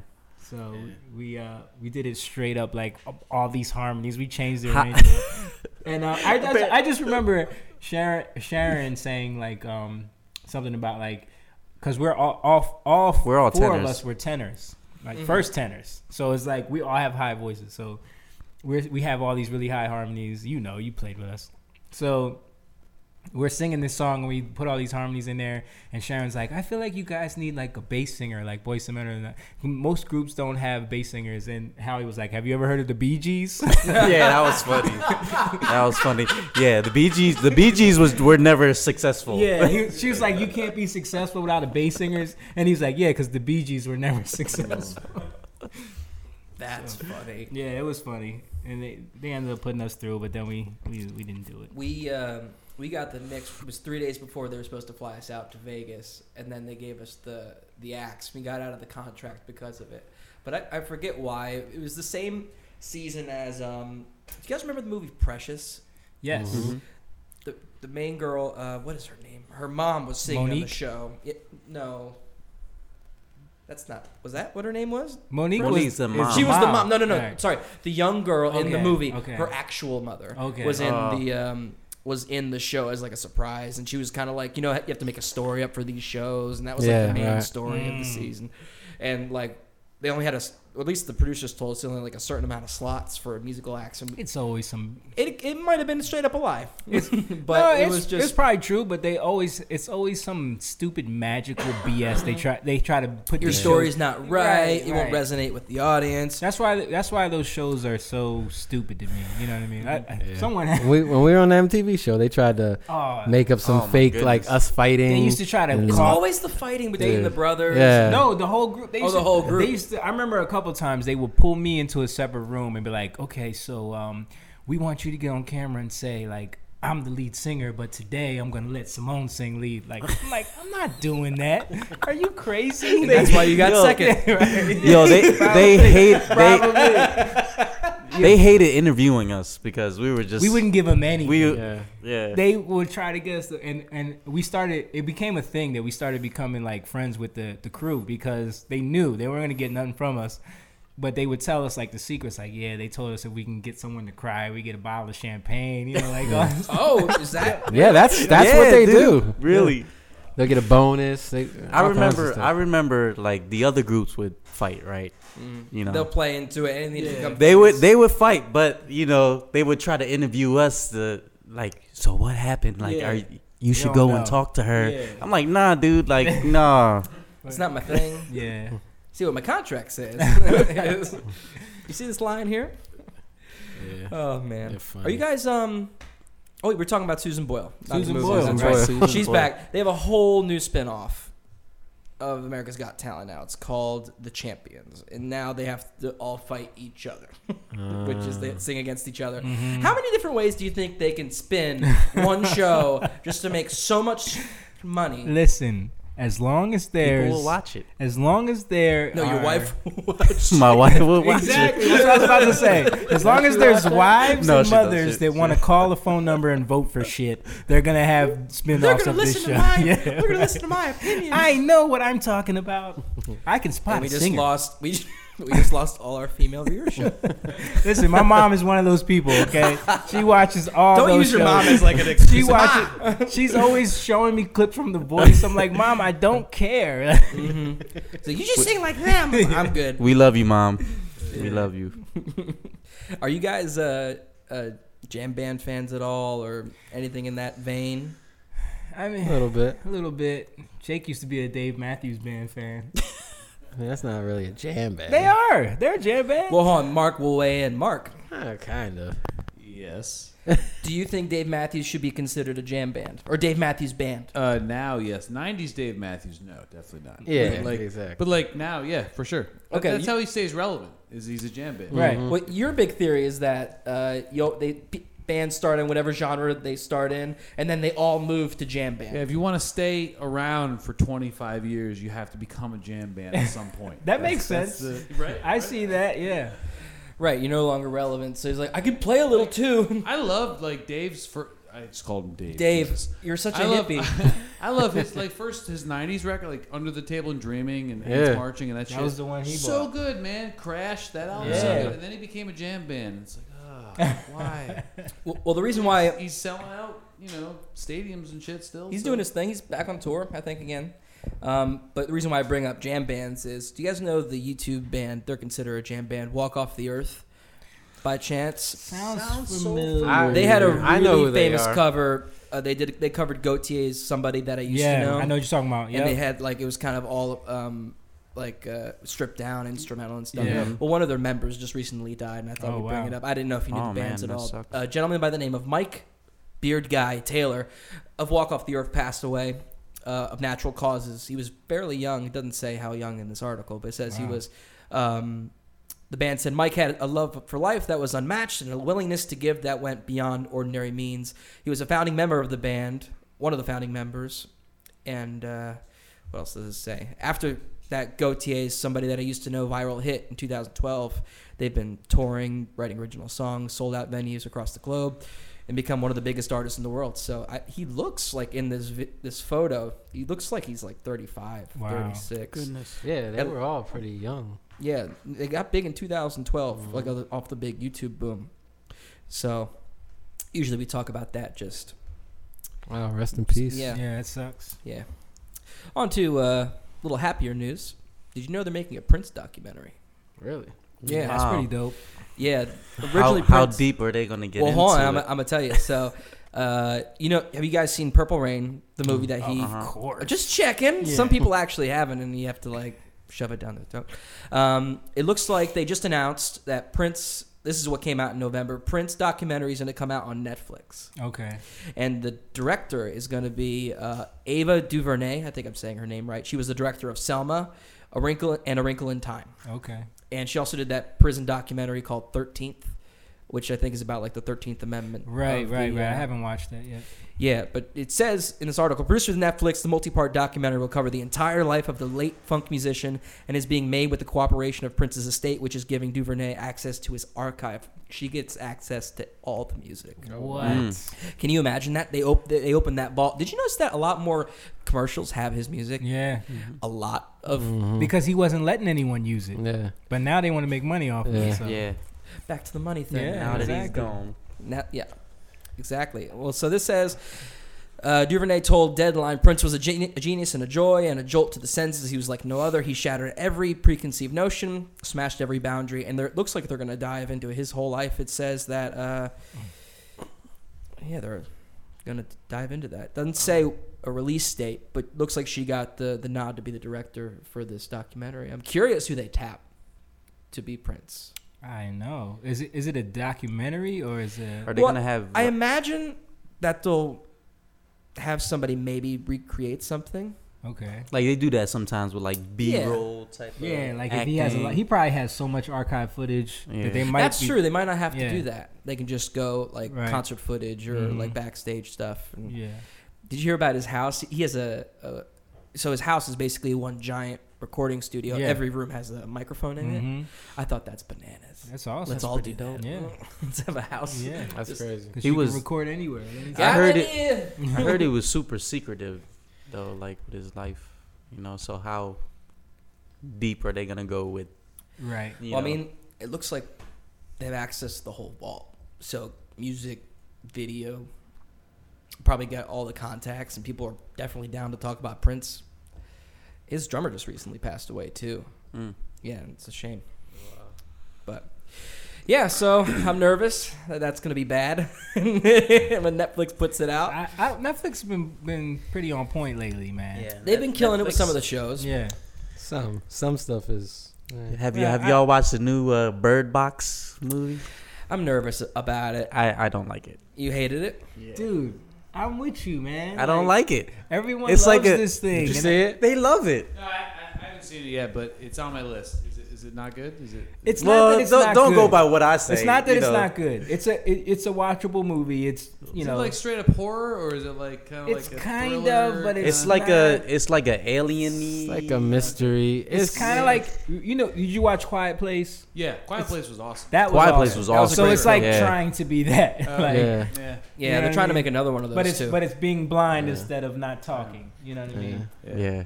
It's on my list, but I've been kind of avoiding it. You know what I mean? Yeah, 'Cause yeah, there's yeah. other That, shit. I Yo, skimmed through it. I saw a meme after the Eagles won, yeah. right? Oh, Cody yeah. Doink, Cody Parkey missed the field goal. They put Sandra Bullock's head with the mask with him kicking it. I was dying. No, but on another note, have you heard about these people doing the Bird Box challenge?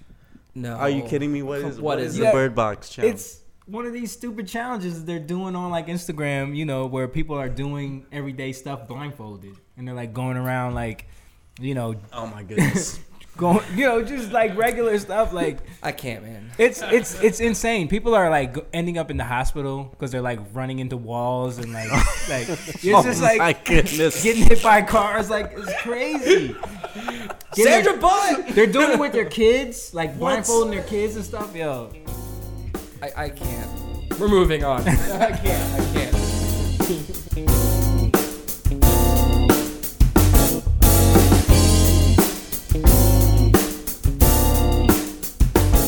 All right, now we're going to do what's called Last Five. We're going to talk about the last 5 things that these gentlemen have been listening to, and they'll all be tagged in the Spotify playlist.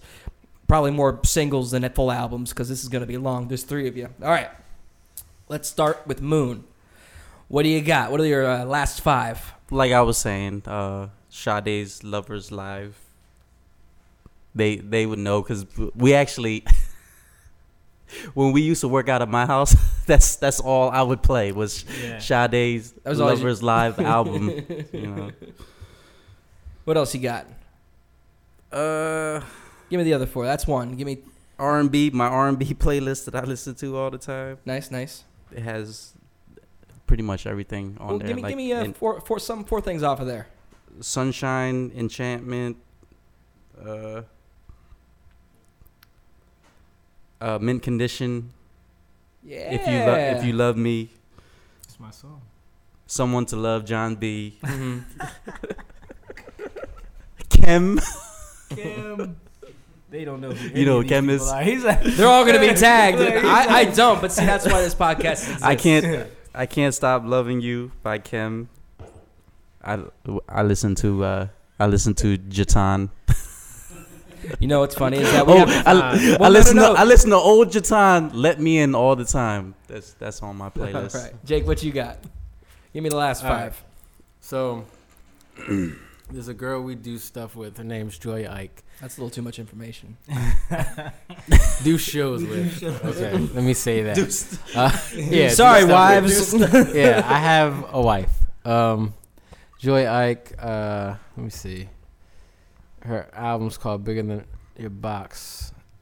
I'm trying to get to the song. Assurance. That's one of her songs that I've been listening to all the time. Okay. Let me see. Gary Clark Jr. Oh, the best. What song? Numb. That's Okay. like I've been having that on repeat. Yeah. I've been kind of jiving him to his, was it the Robert Johnson stuff? Didn't he do like an old school blues record? He did like yeah. That's the one he's talking about, I think.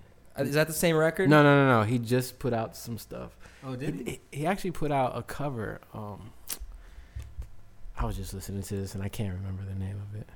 If only we had a magical black box to look it up on. Don't you hate when you you're know holding? a song and it's right there but you can't think of it? Yeah. Anyway. Well, when your phone's on airplane mode. Yeah. That's true. We didn't give you the Wi-Fi. That's right. That's why. Yeah, and I'm bad with names of songs, so now I can only see the album. It's all right. So yeah, Give me like two more. Lord Huron. Okay. Know who that is? Yeah, I know the. Okay. Yeah. Yeah. Brother. I don't know too many of the tunes. Brother is one of the songs. I want to make that song. I was talking to you about that. Yeah. Like, I would love to hear that in like a remix, like a rapper doing some kind of sample over that. That would be really cool. That'd be cool. Yeah, it's an idea of mine. Are you guys sampling anything in your stuff these days, or is it pretty much just all original? No, it's all. Didn't you sample? I sampled a little Bob Marley in the Young remix, Lion remix. Right? Yeah. Okay. Yeah. That's coming out soon. I hope to hear that. Yeah. All right, what you got, Jamie? Okay, so my stuff's it's mostly our stuff because I've been listening to all the mixes and stuff like that. Yeah, but give me some other stuff. Let me Other look. So J. Cole, K.O.D. Mm-hmm. That whole album I've been listening to.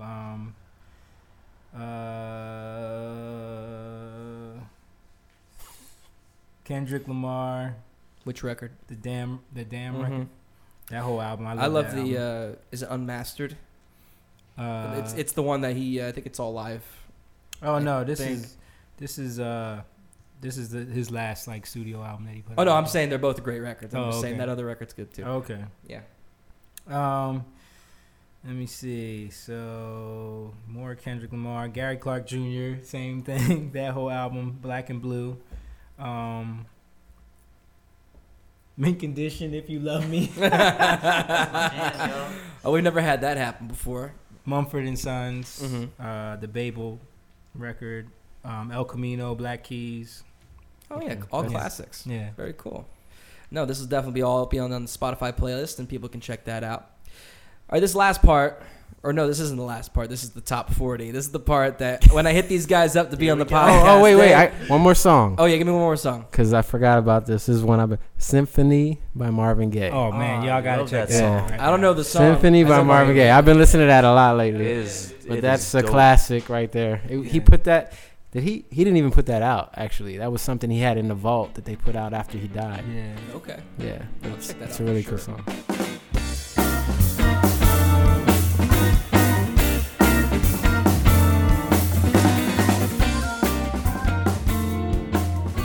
Now the part that you guys have been looking forward to this whole night. Yeah. Talking about the top 40. What we found is that people either love it or hate it. So let's dive in. Okay. I know, Jamie, you listen to more top 40 than these two probably combined. So let's start with you. Okay. Do you have anything that's your favorite on the top 40 right now, or anything Right now on the top 40? Yeah. I listen to like a lot of the Travis Scott stuff and like the Post Malone stuff. I mean, it's cool. I don't know. But you're doing it more for your stuff. You're like learning mix, like using the mixes. Yeah, I use it for mixed references. I use it, just to stay current, listen to like, the production stuff and make sure my sound sources are sounding current in a lot of ways. I'm trying to think what else is on the top 40 right now. I got it right here. Oh, you got it right here? Let's go. I mean, Sicko Mode is kind of cool. I don't know. It moved on its own. Just went forward. Magical black box. There you go. Sicko Mode is Travis Scott. That one is kind of cool. Let's see. But so you guys aren't diving into the top 40 at all. You guys, if you hear it on the radio, you think it's cool. You're like, that's great. But you're not actively listening to. Yeah, No, I think it's kind of like a thing. I hear it at the gym. It's there. We don't One want song- we don't want to sound like A song everybody that else, so kind of caught my ear was the Post Malone Sway Lee. I think that's how you say it. That's how I don't even know who that is. But How's that song? no, not Post Malone. The name of Yeah, the song. but I don't know who that guy is. Sway Lee. Oh, Sway Lee. The the Spider-Man song. Sunflower. Yeah. Spider-Man. Sunflower. I like the more than the like lyrics. I like the track. Yeah. The track is cool. Yeah, we're big lyric people. So like if you have good lyrics, As am I. Yeah. Yeah, if you have something that's real and people usually can tell. Right. What about you, Moon? You're pretty quiet over there. Dude, I don't even know. He wants to say Ariana Grande so bad. I said Ariana Right. Grande. No, I don't. I won't lie. It's fine. His wife listens to a lot of top 40 though. I don't like it when she puts it on. What about this other girl? Have you guys heard of Ella May? Oh yeah, that was actually in my playlist. She's great. I've listened to of course Tripping on me. Trip. She did Trip and she did the Boot Up. Boot she Up. was Boot Up. She was Yeah. the one that she put out that record, Actually, and she didn't that's- become famous for it till like a year later. Maybe Yeah, two. it came out in like February 2017. The boot up. Yeah, Boot Boot Up. Up. Yeah. I actually like hate that it. song because it has like a It's got that R&B 90s feel. Yeah. type of feel. Yeah. And check out the SNL performance of it. It's really good. And the I saw band's it. just solid. Yeah, she's good. She started on Instagram.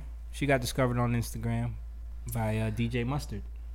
Oh yeah. A lot of people being discovered on Instagram. Cardi B got discovered on Instagram too, didn't she? Maybe. I think she got. Yeah. Technically. She got discovered on Love and Hip Hop, but she already she had had a an huge Instagram following, yeah. but Okay. but not for music though.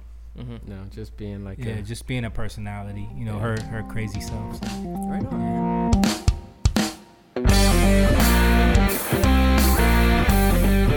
All right, now last segment of the podcast. This is called Lightning Round. I got maybe 10 of these, so let's be as quick as possible. So like I'm gonna say a thing, and we're gonna go right down the line. Let's just start with gonna Moon be and the just go worst. right What's the down. Just anything like No. So I'm gonna say like, for example, first album you ever owned, and we'll just go right down the Okay. line. So first album you ever owned, go. Donnell Jones, Where I Want to Be. What do you got, Jake? Thriller. That's a good one. First album I ever bought myself that with you my ever own bought money? for yourself, that you owned. It was yours. Nas, It Was Written. That's a great one. All right, first show you ever saw, first live concert. Lauryn Hill.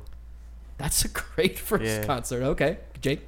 I mean, the Dovells. Yeah. I guess. 'Cause How my young were dad- you when you saw the Dovells with your 5. Yeah, probably Y'all younger remember than that? that. huh? Yeah. All right, last show you saw that you weren't a part of. Oh, Game of Thrones. No, I mean like last. What? yeah, Dude, I didn't know you were an actor, bro. Last music show. Oh, music show that I wasn't Where you were not involved. It was a music show. It was No, but like going to see somebody. Yeah, it was the orchestra playing the Game of Thrones. Okay. Yeah, you're right. My wife bought me tickets to go see because I like Game of Thrones and the music is awesome. Oh, it's beautiful. See that? He was right. We're looking at him like, He's like, what are you talking about? Well, okay, so last show you saw you weren't involved with. Dude, I can't eat. I'm so bad because I would stay home with my kids all the time. I mean, like, what about, because we watch, other people that we tour with sometimes. Does that count? Yeah, Sure. Name Jeffrey one Osborne. There you go, Jeffrey Osborne. All right. What about you? Isley Brothers. Saw them. Yeah, the Isley Brothers. You guys saw the Isley Brothers? Yeah, well, we did a show with them in Detroit with Freddie. Yeah. Okay. So we got to watch them perform after. We don't get out much now. Like, the last show I actually like bought tickets to and went to see was Hall & Oates at BB&T. Oh yeah, that's right. Y'all went. Yeah. Oh, that's very cool. Yeah. All right. Favorite song to play or sing? It could be yours. It could be covered. Damn, we gotta be quick. I'll go Peter Gabriel. Higher Love. What'd you say, Mom? Higher Love, JUTAUN. Somebody else's song. No, you can do yours too. You can do yours. Favorite song to sing. That's a good one though. What was yours, Jake? Peter Gabriel. In Your Eyes. In Your Eyes. That's a good one. What about you, Jake? I love singing Go Slow, one of our songs. Is it a new one or is it? It's an old one. Okay. It's an old one. I don't remember. Can I do another one? Get it? Game of Thrones. Don't dream it's Don't dream it's over. I love singing that song. By Crowded House. Yeah. All right. Least favorite song to sing or play? Electric Slide. That was Jamie. Fair enough. What do you got, Moon? I don't. Any whack cover. Yeah, like Yeah. we used to do casinos. We used to do casinos. and 3 Mark hours of cover music. So No it's offense, like, Mark Anthony. I need to know. I need to know. What do you got, Jake? Will Smith, Miami. That's a good one. Where did that Once go again, from? no offense. He's been thinking about it Dude, this whole time. All right. Favorite local artist that you think hasn't been heard of and they deserve to be known? Jake mentioned her, Joy Ike. She's amazing. Okay. What do you got, Jake? Yeah. Joy, Ike, Zeke, Burst. Yeah, Zeke is dope. I'm not gonna steal y'all, so I'll say Kid Out. Yeah. Who's that? Butch. Butch. Oh, that's right. That's his Yeah. name. My bad. Sorry, Butch. My bad. All right. Guilty pleasure artist or album? Guilty pleasure. Guilty pleasure. Go ahead. You first. Something you're embarrassed? Yeah. Something that you're Something you're embarrassed that you could be embarrassed by. If you're not embarrassed by anything, then I guess it doesn't I don't apply to know. you. I don't. No, don't have any. Will That's Smith, another stance to Will have. Smith, I love summertime. Is my. Is that a guilty pleasure? If you Hey, if you feel guilty, If you about feel it. guilty about it, but I you don't. say whatever. I really don't. I don't have one. Okay. I mean, I guess I'm supposed to feel guilty for liking Coldplay. That's a guilty pleasure. Because they of sing mine, about too. nothing. they're People always- make fun of that. So I've noticed that I play a lot more churches these days, and I keep finding that all the church music and Coldplay start to sound the same. yeah, And I'm just like, did you guys really just steal like that sound and just make it secular? Right. Like, anyway. I mean, but it's really all. It's so funny how most of his songs are the same song. Yeah. Anyway, favorite album of all time. Favorite album? Mhm. Lovers Live. Listen to Lovers that. Live. By Sade. All right, what do you got, Jake? I'm gonna say Marvin Gaye. What's going on? That's a great one. What do you got, Jake?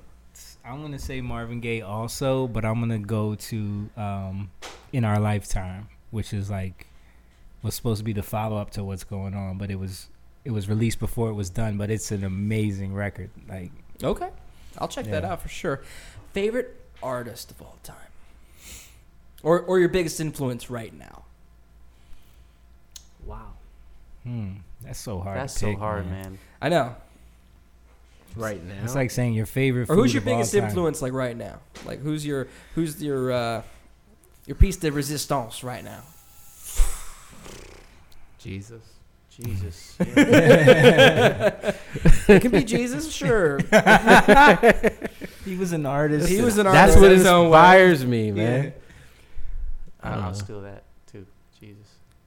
He was kidding. You're legit. Okay, sounds good. No, I'm No. serious. Are you serious? I thought you were kidding. I'm Okay. I'm kidding and serious. Kidding because he's not an artist, but serious because that inspires me. All right, sounds good. Yeah. Yeah, I don't. You can't just name one.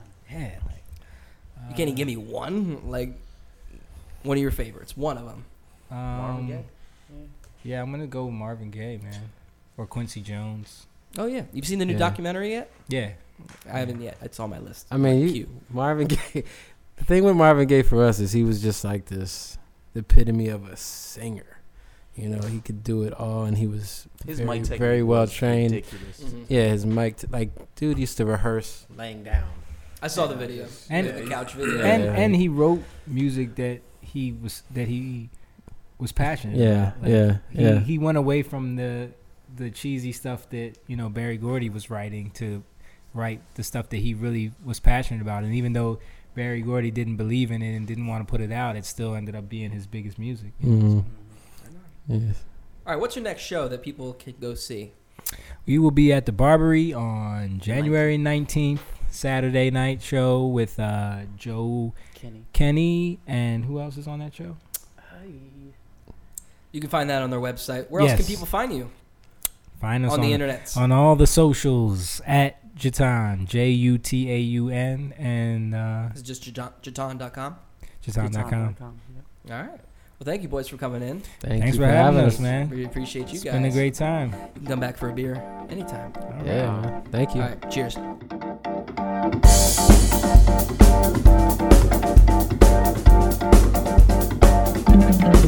Thank you so much for listening to Dude. Check this out. Once again, if you want to learn more about Hambone Relay, please go to our website, hambonerelay.com, or go to iTunes to check out our records, or Spotify, which is where these playlists will be located for these episodes. And don't listen to the haters, man. There's plenty of good music out there. You just have to keep looking. See y'all later.